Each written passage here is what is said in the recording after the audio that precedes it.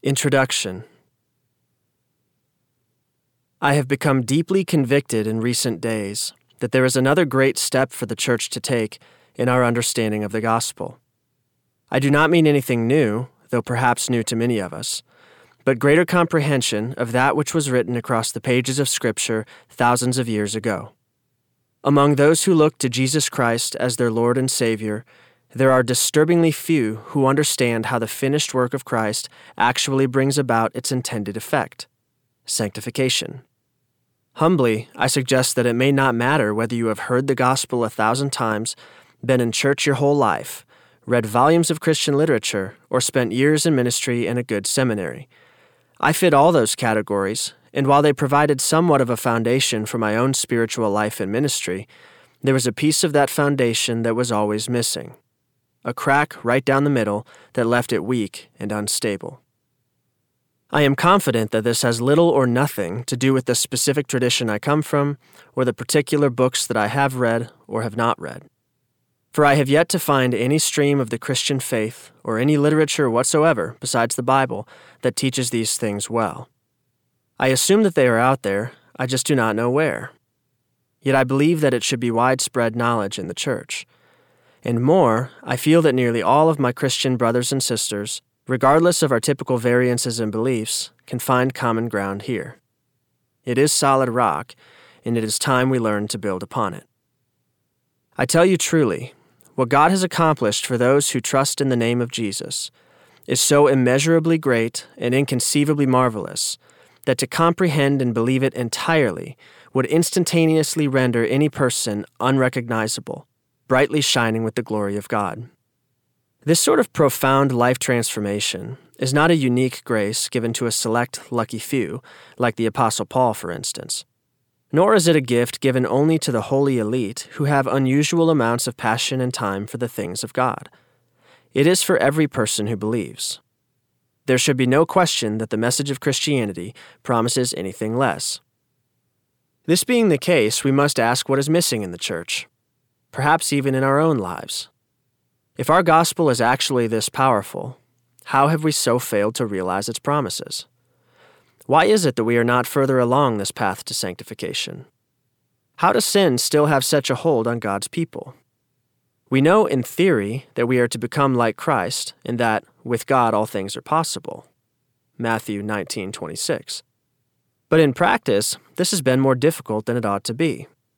Whether it be in our personal struggles with sin or in our ministry to others who need freedom, I believe most would say that they have seen and experienced relatively unimpressive results, besides the occasional exception, compared to what we read about in the Bible.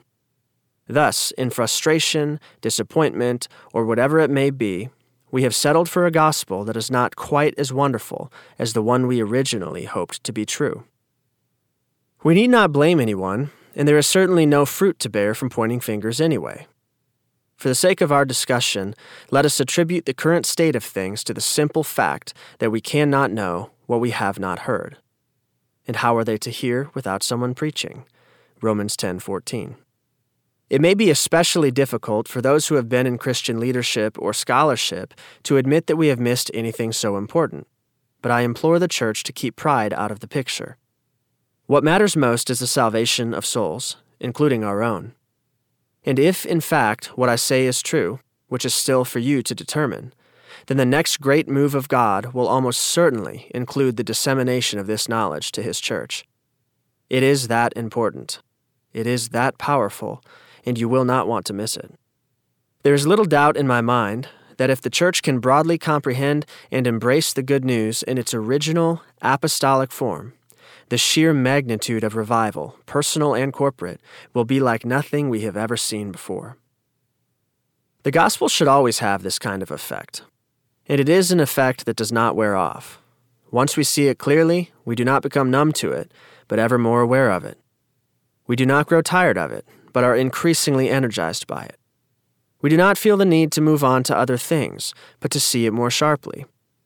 It is an entirely sufficient foundation for the day-to-day life of every Christian, a never-ending fuel for the fire that is within us. Jesus said, "The truth will set you free."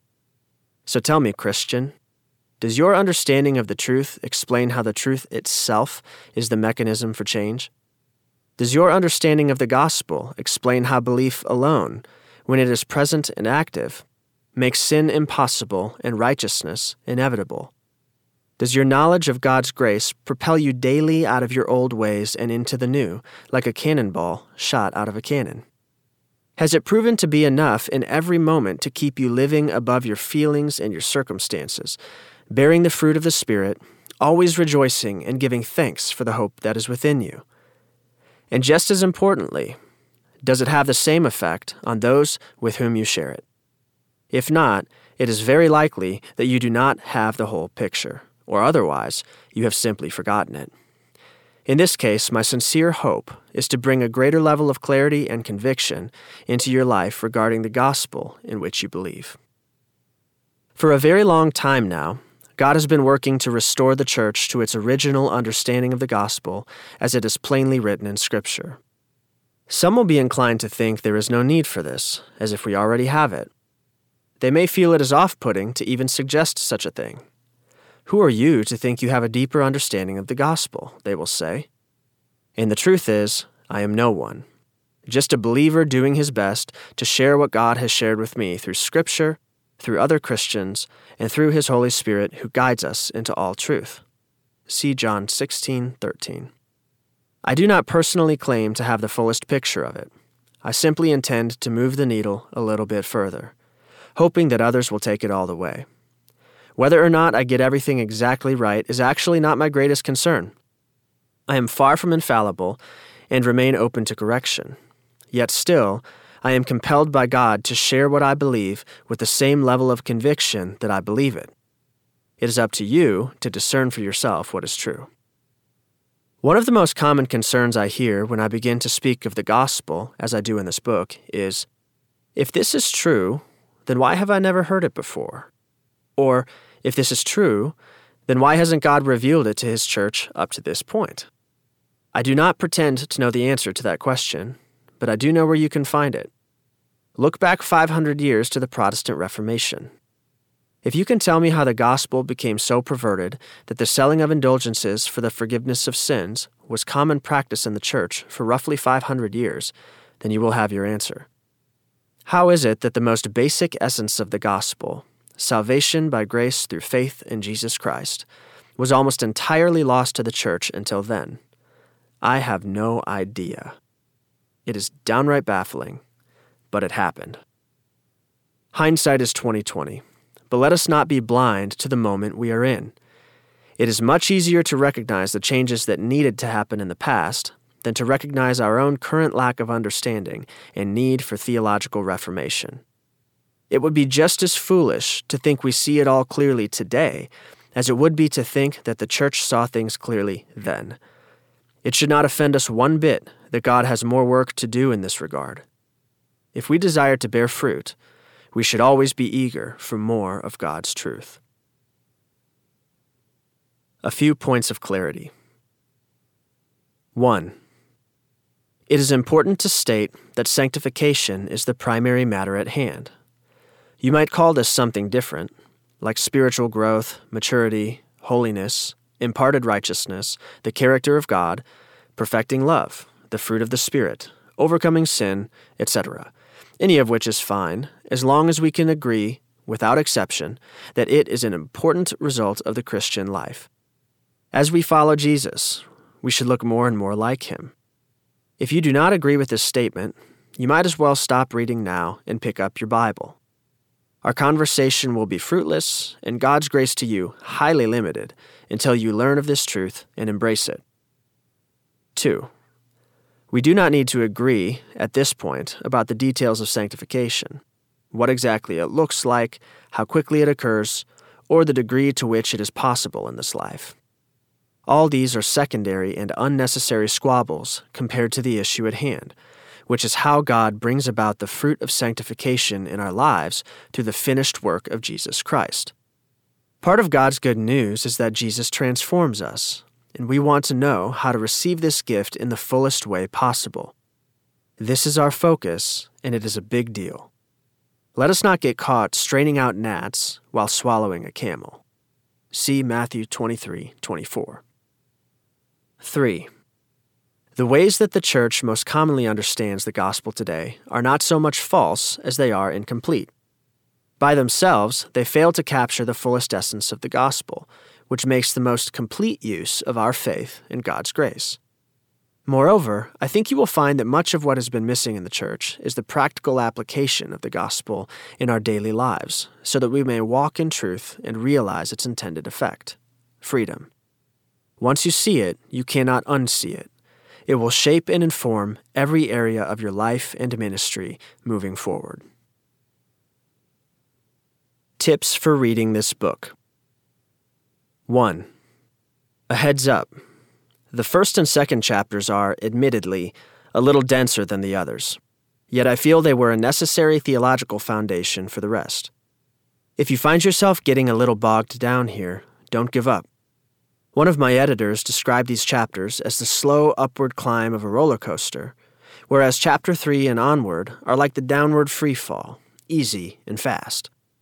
If you are like me and are especially excited about the chapters that focus on practical application, that begins in chapter 7. I tell you this so that, if you cannot wait, you may decide to skip there and then come back around to the theological foundation that I set up in the first 6 chapters.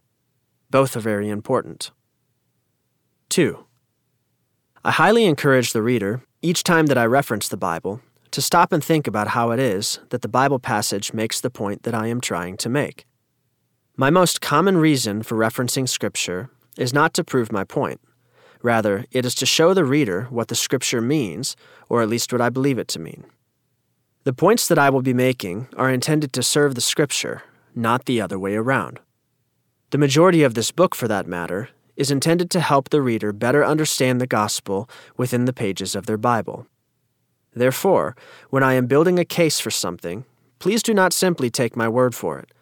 Open your own Bible, humble yourself before God, pray that He will help you to understand, and believe that in time, He will. In this way, I hope that you will have no need to reference this book after reading it, as Scripture itself will have become your reference guide for the truth. 3. In this process, I believe that it matters a great deal which Bible translation you use. Given the specific content we will be covering in this book, the more literal the translation, the better. At the very least, it is important that your Bible tells you in a footnote when it has chosen to use a different word or wording than what is found in the original language. For this book, I have chosen the English Standard Version for all my Bible references. This is for 2 basic reasons. 1, I am personally very familiar with it, and 2, its relatively close adherence to the original language makes it plenty suitable for the task at hand. 4. It is God's desire for you to understand spiritual things, most notably His gospel. But I am utterly convinced, and Scripture says as much, that no one can obtain knowledge of the things of God through their own intellect. See 1 Corinthians 2:10-16. The transfer of knowledge is good and necessary, or else there would be no reason for me to write this book. But knowledge will never bear lasting fruit if it does not become revelation within the heart. We do not need to be scared by the word revelation. We are not seeking to come up with anything new. Rather, we are seeking to understand personally and deeply what God has already revealed about Himself. He is happy and ready to do this for every humble believer who asks. Knowledge becomes revelation through prayer. So as you read, I implore you also to pray. The gospel is not for those who think of themselves as wise. We must believe that it can be understood by anyone with the Spirit of God. The church does not need more intellectual giants. It needs more spiritual giants, and we should never confuse the former with the latter. Let us put to death our fascination and reliance on man's intellect, and let us put on the mind of Christ, relying fully on Him to understand His word. I do not cease to give thanks for you, remembering you in my prayers, that the God of our Lord Jesus Christ, the Father of glory, may give you the spirit of wisdom and of revelation in the knowledge of Him, having the eyes of your hearts enlightened, that you may know what is the hope to which He has called you, what are the riches of His inglorious inheritance in the saints, in what is the immeasurable greatness of his power toward us who believe, according to the working of his great might. Ephesians 1:16-19.